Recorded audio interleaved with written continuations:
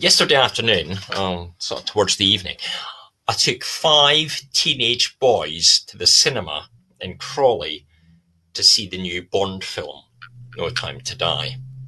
And while awaiting the classic opening of the walk onto screen of Daniel Craig in a tuxedo, supposedly seen through a rifled barrel of a gun, we, along with the rest of the audience, were subject to 30 minutes of trailers and adverts.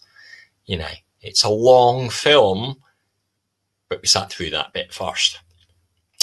One of these was for an incredibly well-known internet search engine, who in promoting itself said how good it was to ask questions, and tried to say that by searching for a solution, we can learn, grow, and help others.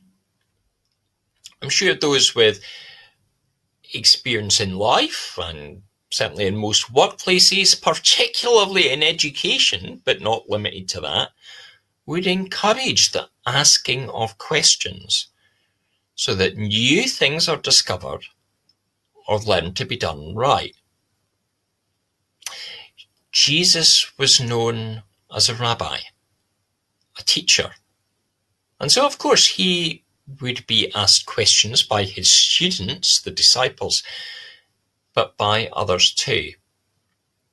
It's worth noting, though, who the people are that come to Jesus at the start of the passage. The Pharisees.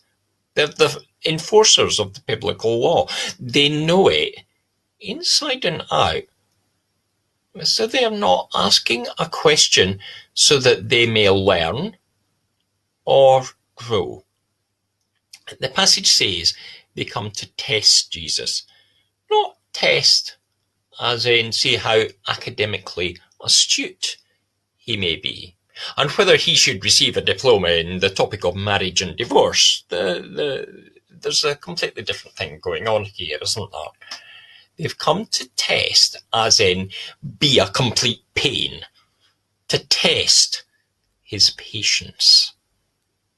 Mark, the recorder of this gospel, wants us to notice the difference between these Pharisees that come and test the patience and children who just want to be there, and which attitude it is that we are to have. The thrust of this passage is not the teaching on marriage and divorce, nor does this passage in itself teach against same-sex unions as it's sometimes used. You need to look elsewhere for things for that. But it is about the relationship people have with God.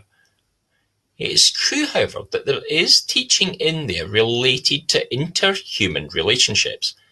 And despite yesterday being the 17th anniversary of my ordination, I would have to confess it's not an area that I've often preached on. But also it'd be wrong for me to simply pretend it isn't there.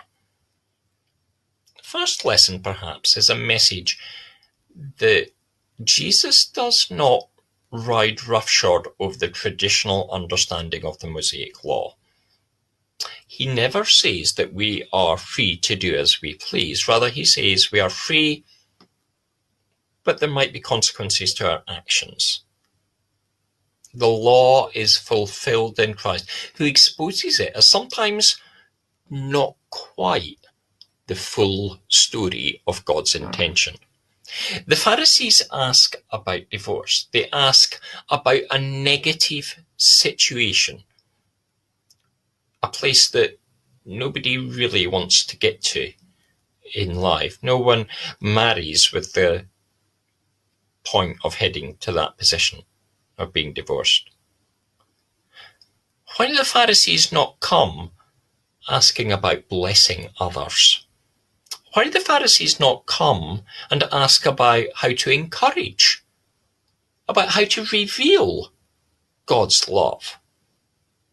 Why do they pick such a thorny subject?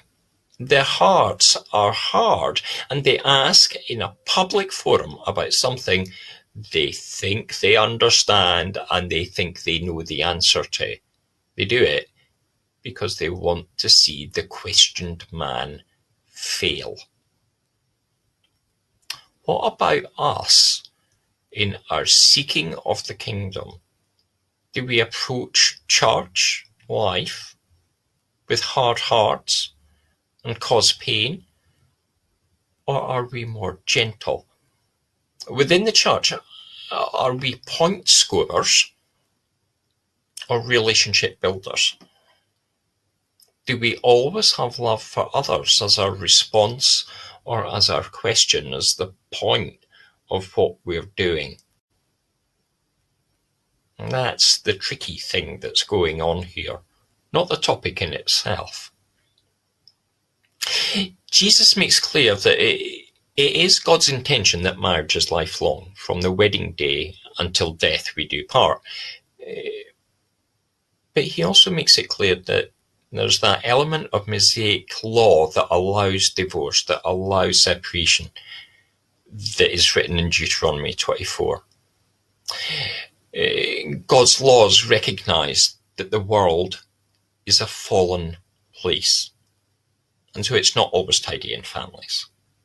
Scripture allowed a man to, if the woman has, it says back in Deuteronomy, something indecent about her, which suggests there might have already been adultery.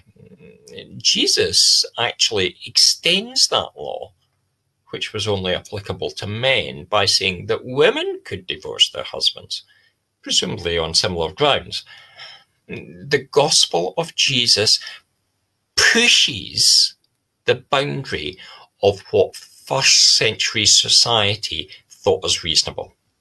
Women didn't have much in their way of rights, but God made male and female both in his image, and in Christ gives them equality. And that misogyny exists 2,000 years later in society and in churches is against God's will. That's against God's chosen plan. Doing things that are not loving and kind are not in God's chosen plan. When a couple marry, they make solemn vows to each other.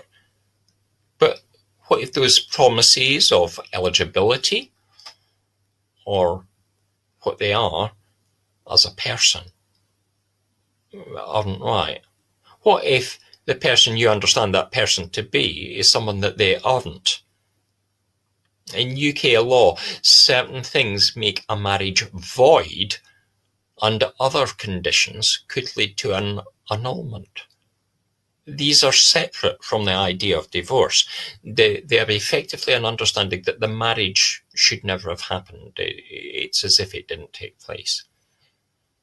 Theologically, we might even have a broader view of what such conditions may be, and that matters of deception or abuse in a marriage change our understanding of the nature of whether that relationship is good in God's eyes, and whether a concept of jubilee, an end to what was and a new beginning for the individuals in a different matter, is appropriate. Which leads us into the second part of the passage, and words that I often use when we have a new beginning here, a child's dedication service. It's usually Mark that I turn to at that time, and the children in Mark's Gospel are brought forth for blessing, and they're a completely different type of person from the Pharisee. The man of law has wealth and status. The child would have been overlooked, has no money, has no place in the society, no voice. And that concept didn't really start to change until about 200 years ago. The disciples are so often wrong in the things that they do. They don't see the real idea of what the Christ's kingdom is intended to be. Just as whether we are male or female offers no barrier, nor does age. All are welcome. Who wants children hanging about, making sound, not doing what I would do? The answer is Jesus. The children and their parents are not challenging Jesus's authority as the Pharisees did, but they are embracing it and asking for blessing. And it's right that that blessing comes, for God's hand to be upon them. It truly is an upside down and back to front world in the kingdom of God. It belongs to those who simply come, not the rich, the powerful, but the meek. When we go about making issues, we are Pharisees. When we simply come before God bringing him praise, we are the children to whom the kingdom belongs. It is, of course, right to ask questions and explore issues, and in so doing we may grow. But let us think of why and how we ask them. Is it truly in love that we do it?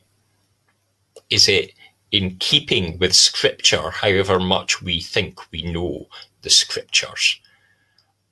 Or is our understanding of Scripture sometimes skewed by what Pharisees would have us think?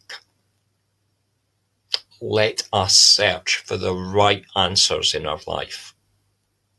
Let us search not by using Google, but by truly seeking the love of Jesus in our hearts. Amen.